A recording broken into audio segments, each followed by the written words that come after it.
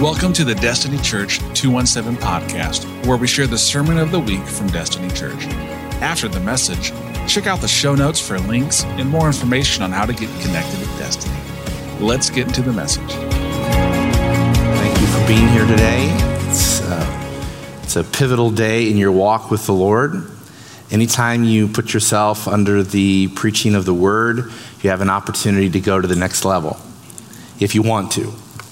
Otherwise, it's just an exercise and you coming and hearing someone speak. So it's all about, Lord, open my heart. Lord, I want to hear from you today. I really need a word. I was talking to someone earlier, Every one of us comes in here with a suitcase full of stuff. And whether or not you leave with it is going to be up to you, right?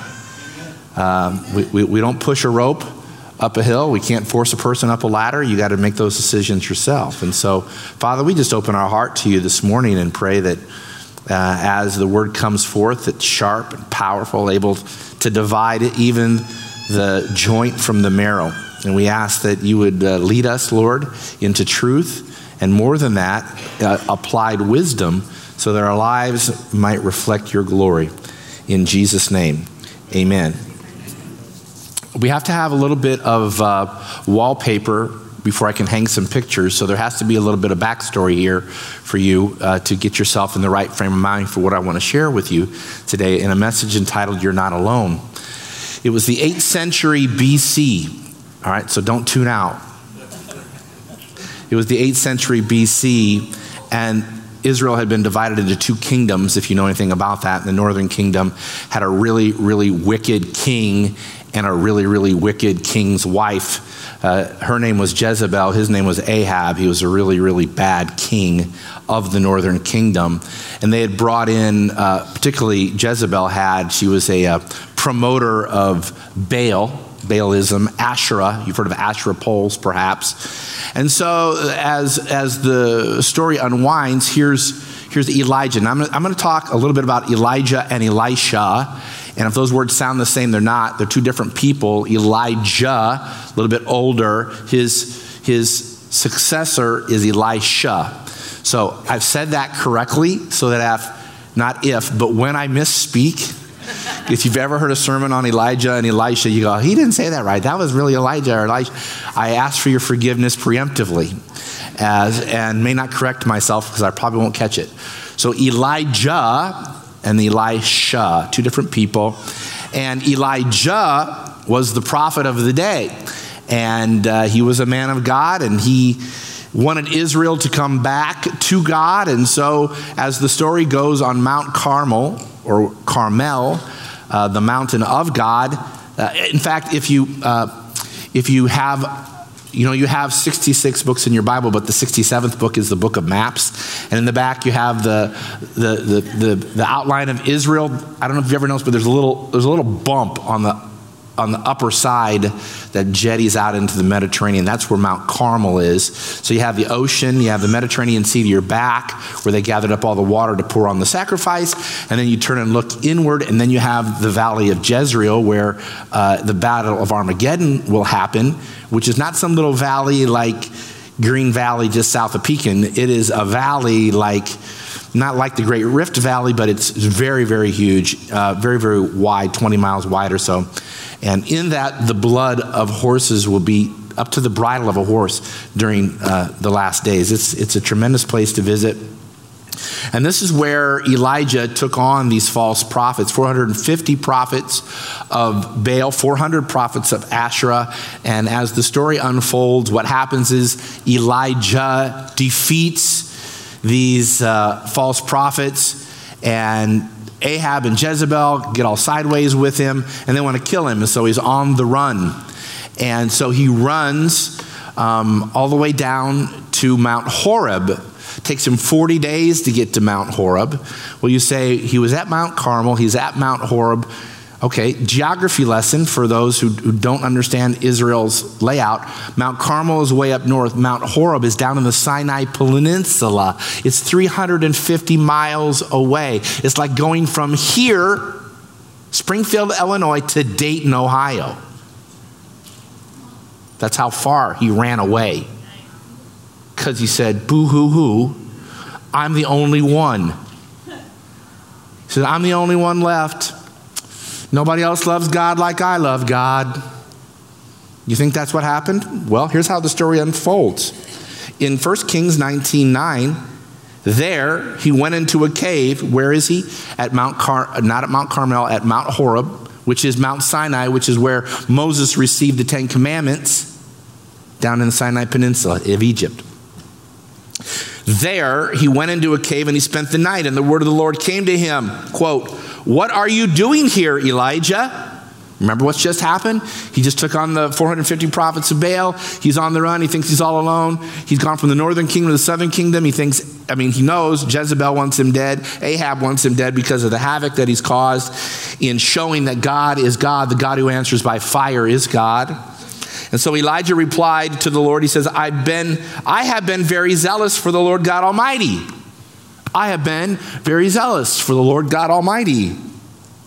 But the Israelites, oh, hold up there, Elijah. You're one of them. Those people, the Israelites, no, you are one, right?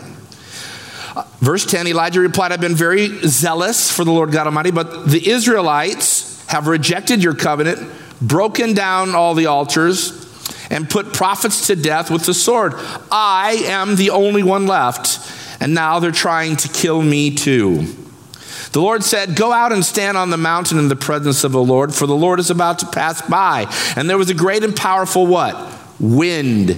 And after the wind there was an earthquake. Verse 12, after the earthquake there came a fire, but the Lord was not in any of those things. And he came, and after the fire came what? A gentle, say it, whisper. And when Elijah heard it, he pulled a cloak over his face, and he went out and he stood at the mouth of the cave. And then the voice of the Lord said to him, what are you doing? What are you doing here? What are you doing here? Now, I don't have time to rehearse the whole story for you, but just a couple verses later, there comes another reckoning, and the Lord says, listen, you need to get down and you need to go find Elisha. Because there's still 7,000 of you who have not bent their knee. See, he thought he was all alone. He was on the run. Nobody loves God like I love God. I'm going to have to do this alone. I'll just go back to Mount Sinai. I'll go back to the 10 Commandments. I'll go back to where this thing all began, and it'll just be me. I'll just go back to that place. It'll just be me, and I'll sulk out the rest of my life because I love God and those Israelites don't. Or I love God and nobody in the church loves God like I love God, and they're just a pain in the rear end, and I'd be better off without them. I'm just going to do my own thing. And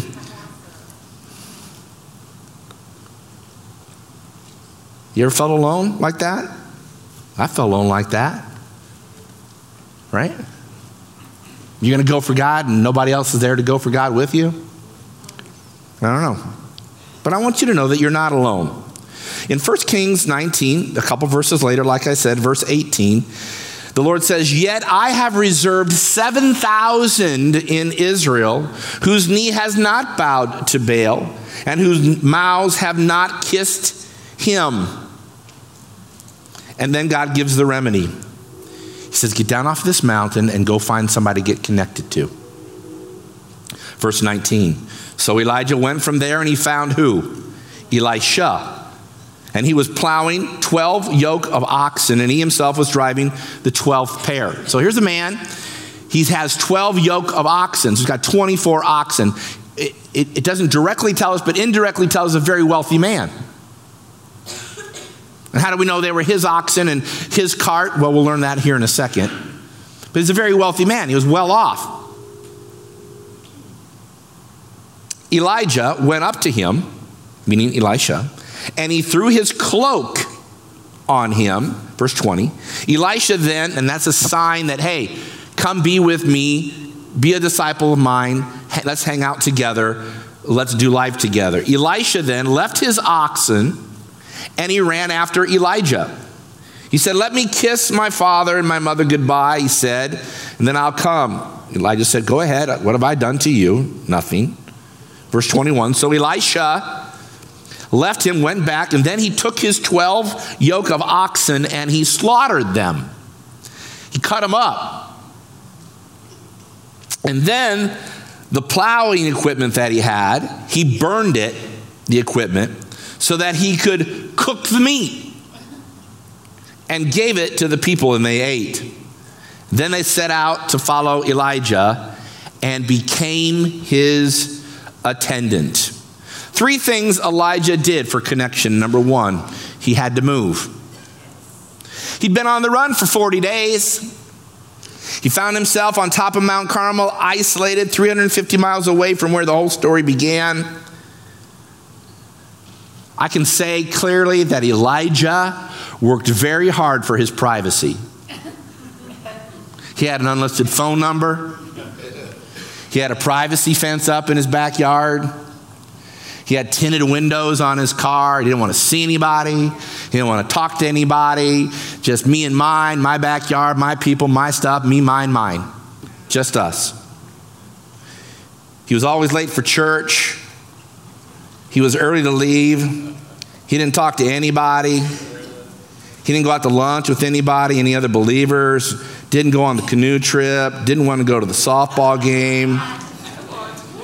He wasn't even planning on going to the Connection Conference, which the church has been talking about for weeks and weeks and weeks and weeks and weeks and weeks and weeks.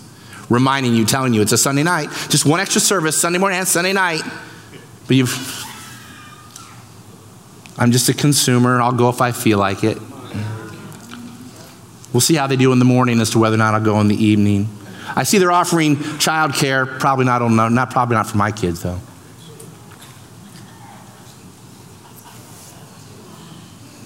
The Lord said, no. You got to get off of that mountain. You got to get off your mountain. Come on down and mingle with us common people. So number 2, what he had to do is he had to forfeit the big man on campus moniker that he had been wearing and admit that he was wrong. Because he could have stayed up there, but he didn't. He came down. Now, for some people who are filled with pride, admitting that you're wrong is a very hard thing to do.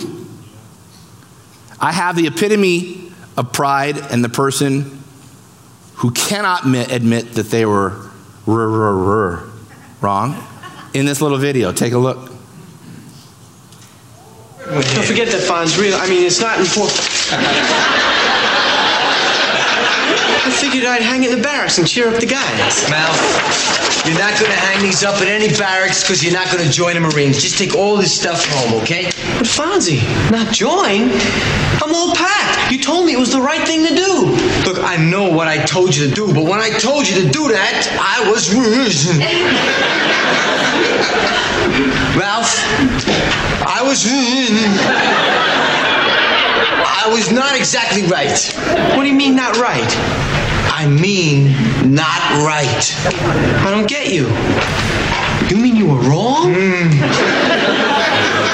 Yeah, that's right, Malph. I was what you just said I was just then, yeah. Wrong? The Fon's wrong? Unfortunately, there's some Christians there. They just can't admit they're wrong. And so you'll continue to get what you've always got because you're unwilling to come off the mountain and engage. The Lord was saying that was a bad idea, Elijah. What you did was a bad idea. More than that, Elijah, it wasn't just a bad idea, because that's a colloquialism for being not quite right. Wrong. It's okay to be wrong. I've been wrong a lot. Told my wife this morning, I'm sorry. I left the ironing board up or something. I said, I'm sorry about that. That was wrong. I was wrong to leave that. Sorry that.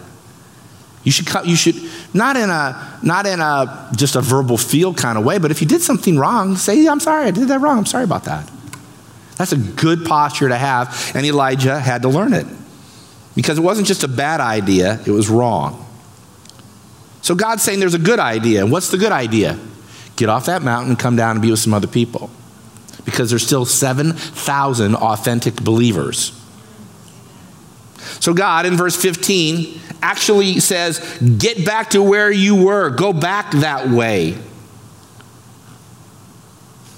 A life as a Christian, a life with Christ, I don't know why this stuck with me, but it's like a kiss. You can't kiss alone. A life with Christ is like a kiss. You can't do it alone. Can't be done alone. So he had to, number one, move. Number two, he had to admit that he was wrong. And number three, he had to go seek out the connection. Watch this. He had to go seek out the connection. He was in the wrong place. The Lord said, you need to move. You need to get down and find connection. He didn't, and I've seen it so many times. I've been at this now for like 32 years, 33 years. I've seen people with their arms folded and saying, people should come to me and connect with me. Nobody around here is friendly. No one even came up to me and asked me my name. No one even shook my hand. Really. What we have here in this paradigm is you're wrong, get off your high horse, and go find somebody to connect to. That's what the Lord told Elijah. Now you can interpret that any way you want for your own life. But come on down, find somebody, and connect with them. Well, I tried. Well, then try again, right? What did mom tell you when you're a kid? I don't make any friends at school. Then you got to be a friend to have a right. So if you come late and you leave early and you don't know anybody's name and you don't stop by the information, you don't stop and talk to somebody, and you begin to come off of your Mount Horeb and find somebody to connect with you. Well, it's just me. I'm going to do it alone. No, living the Christian life is like a kiss. You need somebody else. Is this making sense? Sounds a little bit like koinonia last week, right? Koinonia, the fellowship.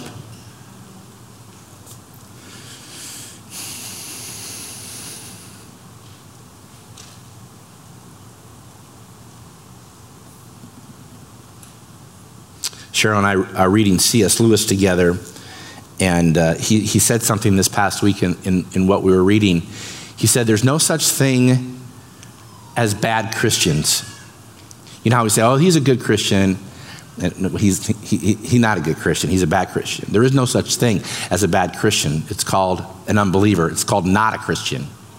You're either a Christian or you're not a Christian. There's no such thing as a bad Christian. Amen. So those are the people you need to connect with. It's a two-way street. Go find some good Christian friends. Sign up for the softball game. Do we have a sign-up sheet for that, or are we just showing up? There is a sign-up. Wonderful. Put me down, Joey. No. Come on out to the Connection Conference.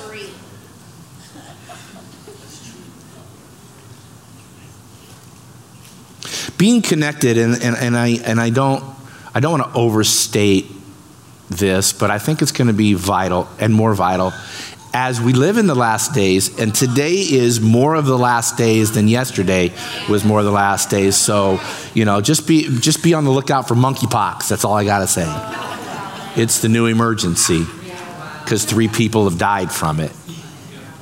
Because it's not hyperbole, 3 people have died from it. So it's about to be a national emergency because they need emergencies to control us. But that's a different sermon on a different day. We need to be connected more than ever. Yes. We need to have each other's back more than ever. Yes. There's 7,000 of us. In Israel, there were 7,000 of them. If you're not connected, you're just that zebra wandering away from the herd that's going to be easy pickings for the roaring lion.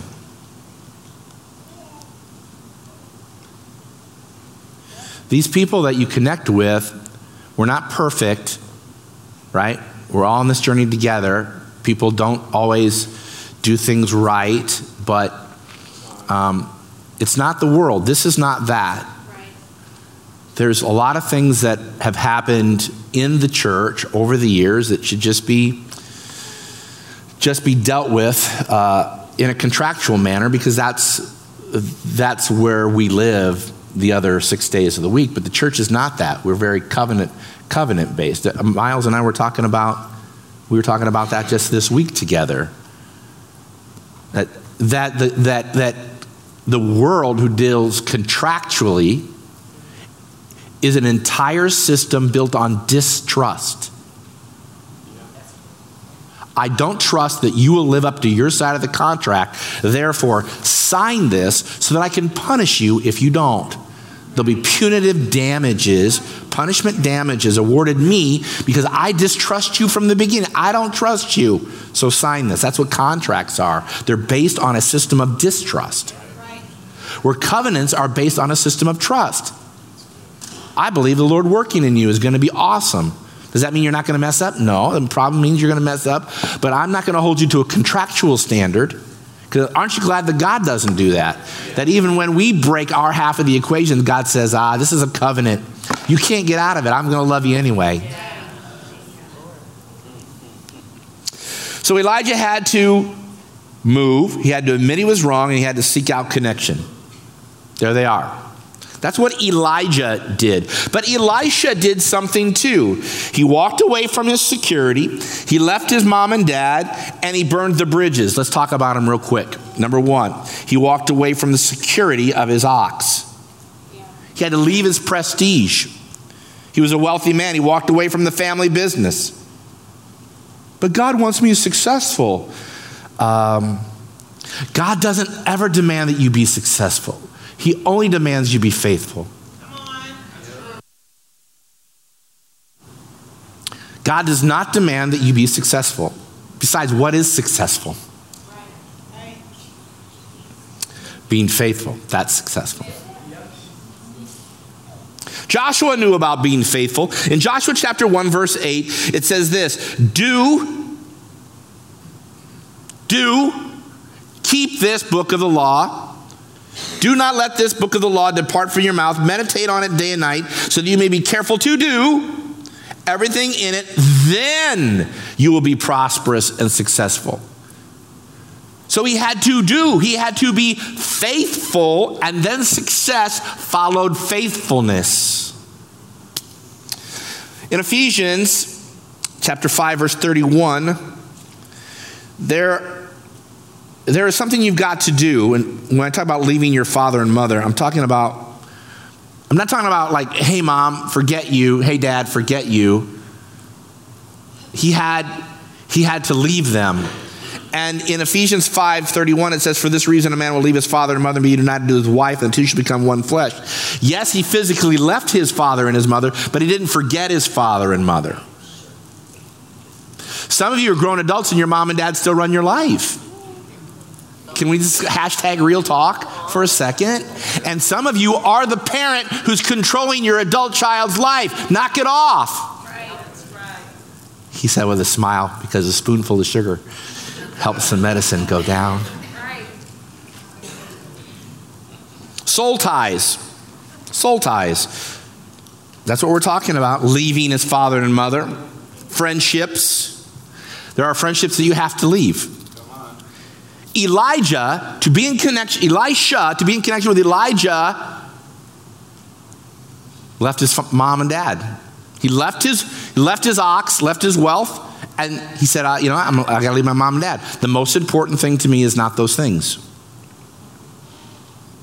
Soul ties. A soul tie is something in your soulish realm. Well, you're a tripartite being, right? So you have your mind, you have your will, and you have your emotions. That is your soulish realm. Your mind, your will, and your emotions. I have a spirit, my spirit in communion with God. I have my flesh. Greek word is sarx, S-A-R-X.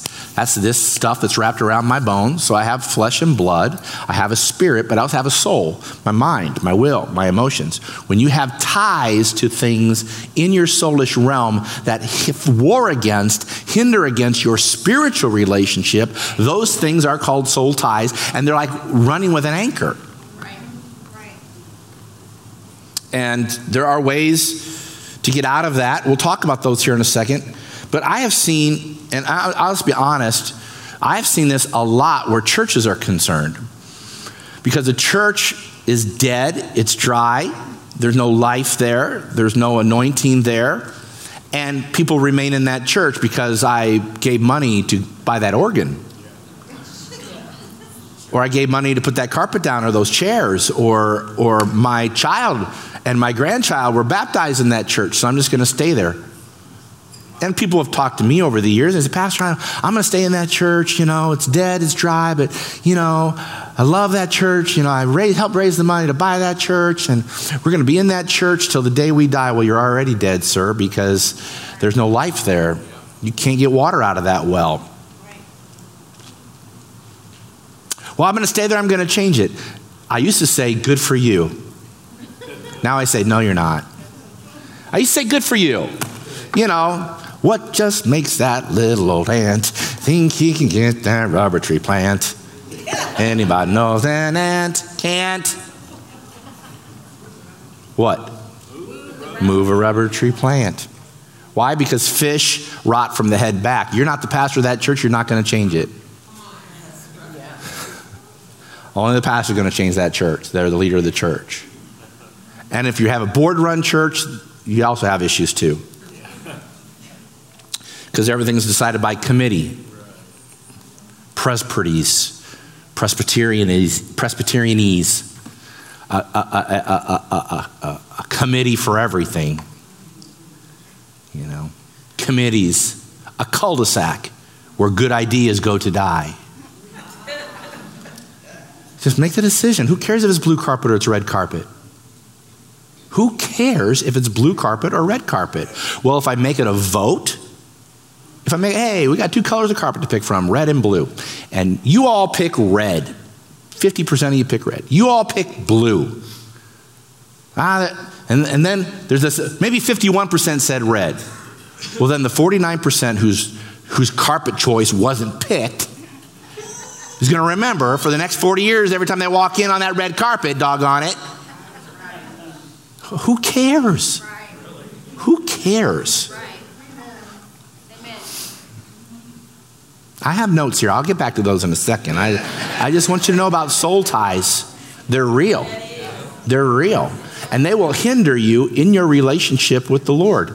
Elisha had this fantastic opportunity to hitch his wagon to Elijah. I mean, the dude calls down fire. I don't think I want to. You know, that's an awful big commitment. I like it here. Like my ox, like my mom and dad. I'll support you. I'll cheer you on. No, Elijah says, come on, let's do this. Let's do life together. A soul tie is a seducing spirit, a familiar spirit. It functions as an invisible umbilical cord. So, how do you get rid of a soul tie? Some people, I've seen where, let's say, a man who had girlfriends. This is an example. A man had girlfriends before he was married, then he married the love of his life. Congratulations. But he has in his desk drawer a little locket that one of the girlfriends gave him from years before. Is this real talk or not here for a second? So there's a little locket in his desk drawer that no one even thinks anything about, but when he opens the drawer and he sees that little locket, his little soul tie goes, doink, doink. Doink, doink. Oh, that was so nice. That was so kind. Oh, she was so sweet. Doink, doink, doink, doink. Throw it away. Burn it. Roll over it with a steamroller. I don't care what you got to do, but get rid of it. Because your soul is connected to her through that thing. And if you don't like that, this is reality. This is where we live, ladies and gentlemen. If you want to have a victorious Christian life, that would be another great title for this sermon, other than You're Not Alone. You want to have a victorious life? Delete is a powerful button. Delete. Not just unfollow, where you can sneak back and look later. I'm not following her. I'm just, I've unfollowed her. Well, you know how to find her. That's right. Delete. Ding, doink, doink, doink, doink, doink, doink. Right. The photos, get rid of them. Right. Yeah. There's no reason for those. There's no reason to have those. Unfriend. Just to unfriend them. Why?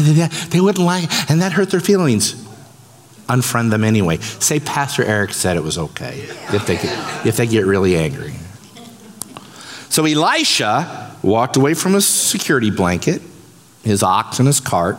He walked away from his parents, and then one of my favorites, third and final, what did he do?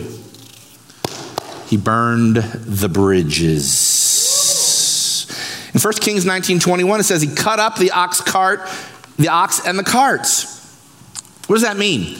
That means when you eliminate, listen to me now, when you eliminate alternative paths, when you figuratively burn the bridge behind you, it clears your mind marvelously to say, that's the way I have to go. But I have seen it, you have too, if you leave a little breadcrumb, and you know it's there, nobody else knows it there, but you leave a breadcrumb and the going gets tough, what do? You get a little hungry. I've got this breadcrumb, this relationship. My wife's not showing me the attention that I need. My husband's not showing me the attention that I need. There's a little breadcrumb back here. I don't know who I'm talking to today, but you need to hear this. Get rid of all that stuff. Burn it up. I mean, what could Elisha could have done? He could have given all that. No, he said, I'm cutting up my ox carts and I'm going to cook my ox on my ox carts and I'm giving it all away. There's nothing left for me to come back to here. Are you going to go on in your relationship with God, or are you always going to say, you know what, there's this other thing, if Christianity doesn't work out, or, they leave, or they hurt my feelings, or that church does it. Hey, grow up. Grow up. You having a way of escape in your plan towards the cross is a sin. It's hypocrisy. It doesn't mean you're not going to stumble. It doesn't mean you're not going to fall. It doesn't mean you're going to have missteps. But when you premeditate by just leaving little crumbs of relationship, soul ties, you leave those things around. Ladies and gentlemen, you need to burn the bridge. Yep.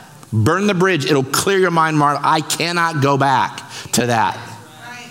Amen.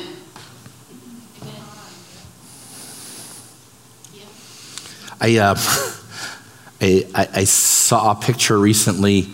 School. What do you call it? Supplies. School supplies are already out at Walmart, and Halloween candy is already out at Walmart. I was just there yesterday. Why I go to Walmart on a Saturday? I should have my head examined. I was 12 people deep in checking out my own stuff. And then the guy at the door wants to see what's in my bag. Wait, you trust me to check myself out, but you then want to look at my bag? I don't understand that. Anyway, I digress. School. This all came from school. School's back, right? School's coming back. And when your high school senior goes away to college, I don't know if you've ever experienced that. You've seen the photo, and that's what I'm thinking of, is where they just jam all their stuff. They jam all their stuff in their car. And there's a couch sticking out one window, and there's, right, there's a roll of carpet sticking out of another window, and then things are lashed down to the top of it. That's how some people go through their life as a Christian. Burn that stuff. You started fresh, right? When you came to the cross, you came naked. You came just as a wretch. But now we've collected stuff over the years. Sometimes you just need to go back to the cross and burn it all again. I said you may need to go back to the cross, burn it all down, and start fresh. That's not bad on you. That's good on you. Because isn't that what we're supposed to do every day? I don't want to carry anything that I'm not designed to carry. Because when I try to carry things I'm not designed to carry, I get worn out.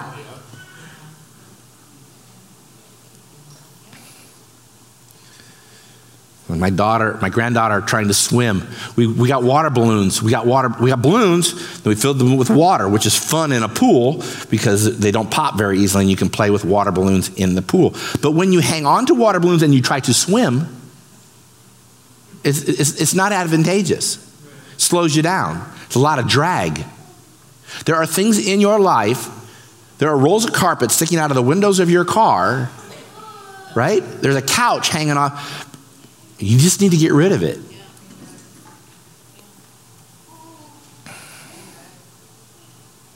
So the question is, what's hindering you in your connection with God?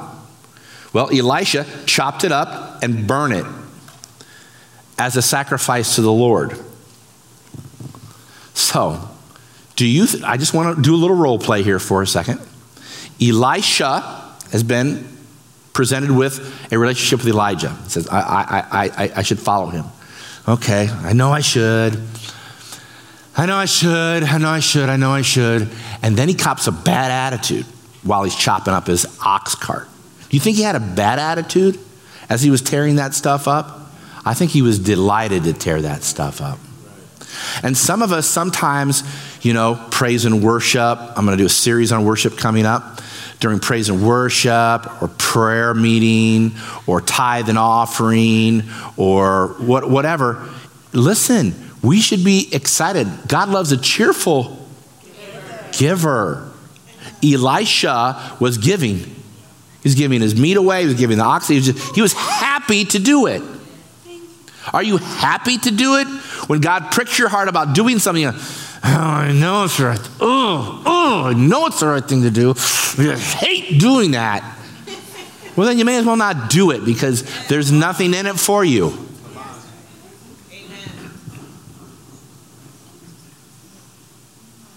Because we worship him with our heart.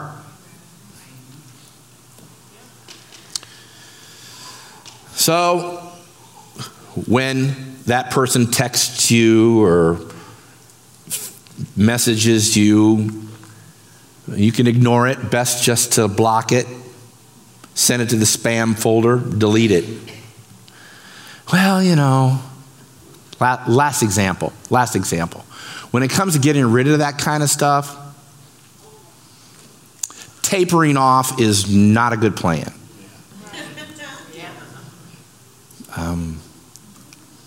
The staff is well aware of a story that I like to tell in team meeting because it's so apropos to many things that we do in life.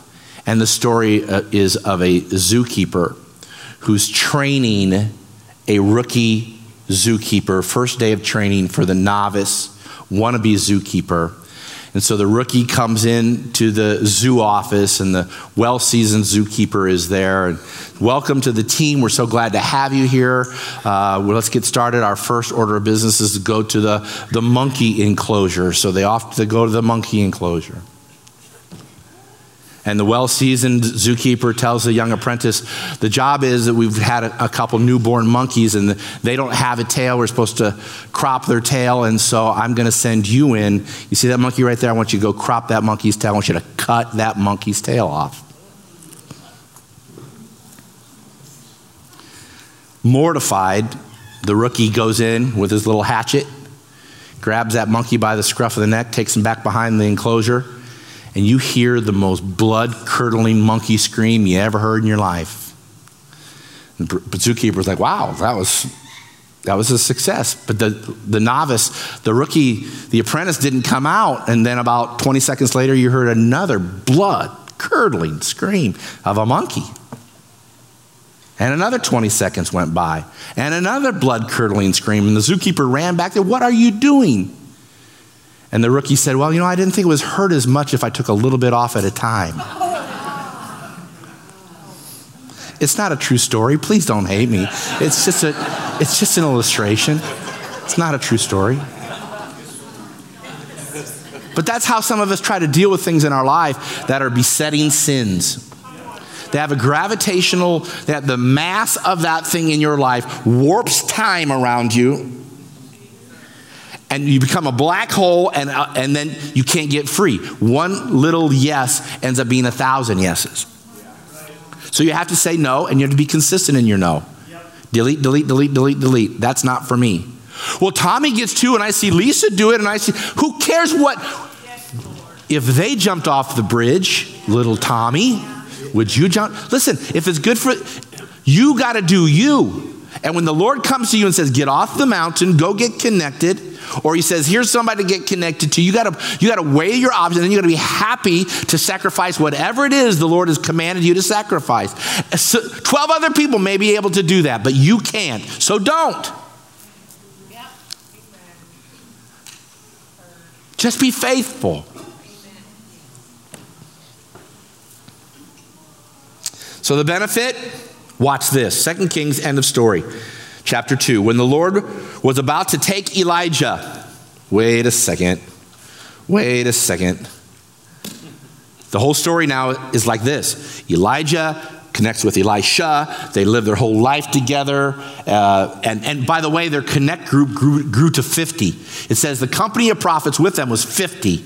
So the two of them multiplied themselves out, and their connect group was the size of 50 on the day that Elijah was going to be taken up to heaven. Elisha asked for a double portion anointing, and if you do the math and you check out the miracles, you'll see that in Elisha's life, he did exactly twice as many miracles as Elijah did. Awesome.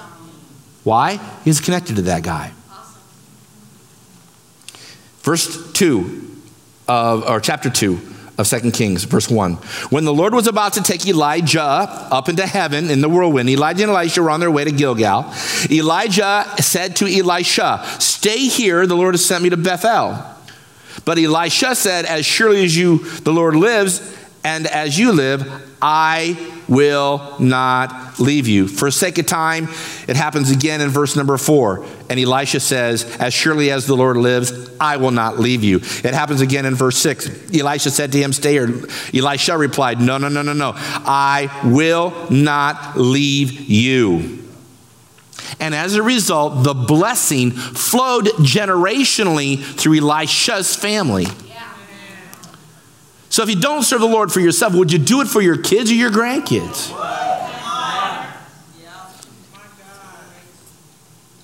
Because their household was blessed. And the result was a double portion. God doesn't demand success. He demands faithfulness. So here's how this is going to wrap up this morning. First of all, your connection with Jesus needs to be there.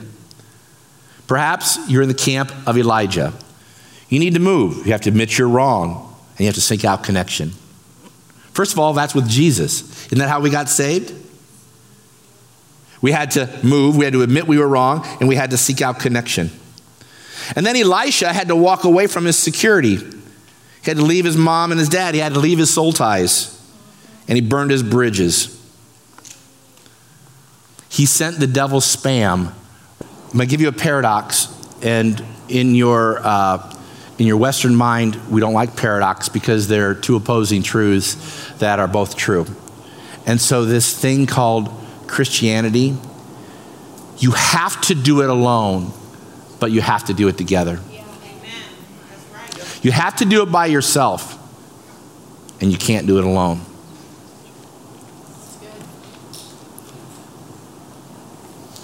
It's a lot easier to do it by myself. You know why? Because you're not in my business. I don't mind being on top of the Mount Horeb. Just me and God thinking I'm the only one. It's safe there with my tinted windows and my security fence. You don't get to see my flaws, and I don't have to say sorry. I was It's easy there.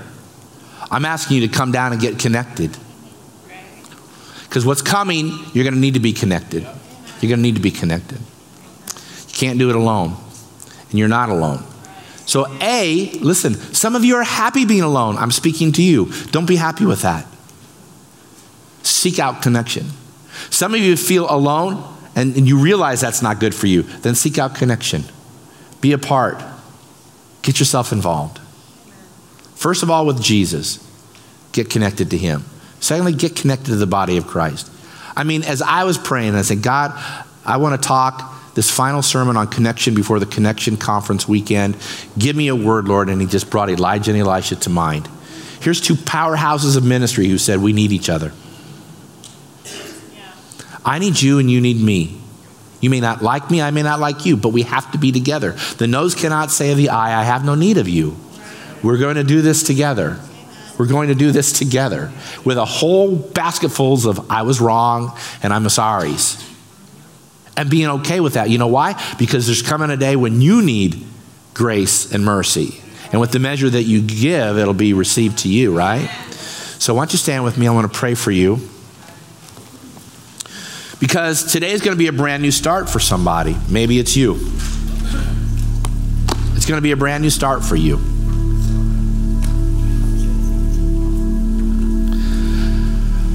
I once ministered to a young man who had a pornography issue. This is many years ago. He had a pornography problem, and I said, well, and it was always on his computer. I said, well, why don't you just cut the plug off the end of your computer? Because I tried everything. Well, then just cut the plug off your computer. Well, I can't do that. I can't burn my ox. I can't tear up my cart. Everybody else has a computer. What would I do if I didn't have a computer? See what I mean? Now and when I told him that, he left the church. He left the church. Just left the church. And I don't know if he's been healed of that issue in his life or not. But I gave him what I thought was the best advice at the time, because he went down every road, but he kept leaving breadcrumbs. He kept leaving breadcrumbs. I'm like, dude, you're setting yourself up for failure. I mean, I don't know what it is for you. I know what it is for me. But I don't want to be Fonzie. I don't want to be that cool, right? All of us. Figure it out, people. The days are going to get crazier. They're going to get crazier. Father, we just bow our heart to you today. And I want you to think right now, as the Lord is there ministering to you, what is that thing?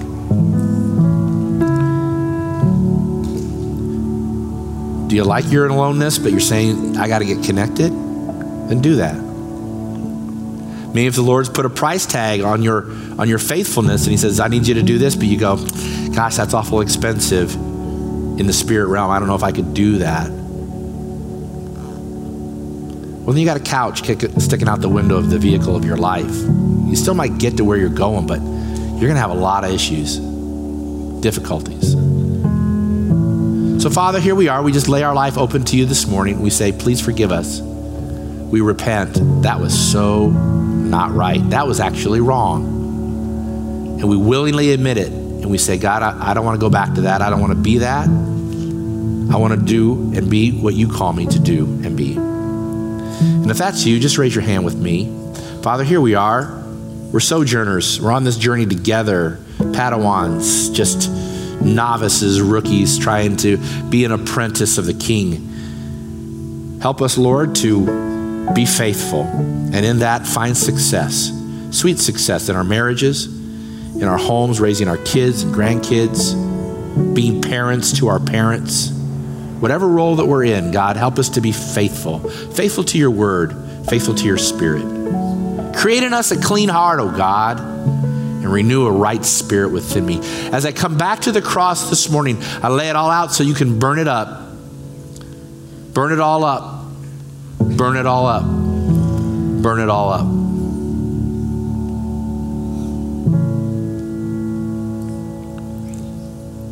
Now, if you've made that commitment to the Lord, it goes like this. I am weak, but you are strong. Because you've tried to muscle through the decision yourself many, many times and failed. But today, the Lord is with you, mighty warrior. You will not fall.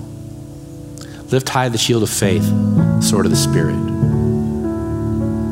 For those who are with you are more than those who are against you. And so may the peace of God cover your life. May the grace of God go before you. The grace of God is already in your afternoon, giving you a way of escape. Lord, we walk with you in humility, asking that you would lead us by your Spirit, that we and our lives would be pleasing to you, that our behavior would be pleasing to you, our speech would be pleasing to you, that you would be the unseen guest at every conversation we have. No reason to yell and scream. But Lord, let us walk in humility and kindness. You're the King of the earth. We, your servants, may we give you honor in all we do. In the name of the Father, and the Son, and the Holy Spirit. Amen. Amen. As we conclude this podcast, we want to take a moment to say thank you for listening. If you enjoyed this message, please consider subscribing to receive our weekly podcast on your device. Check out the show notes for links to our website, more information about this message, or to support our ministry. You've been listening to the Destiny Church 217 podcast, your place for real, relevant relationship.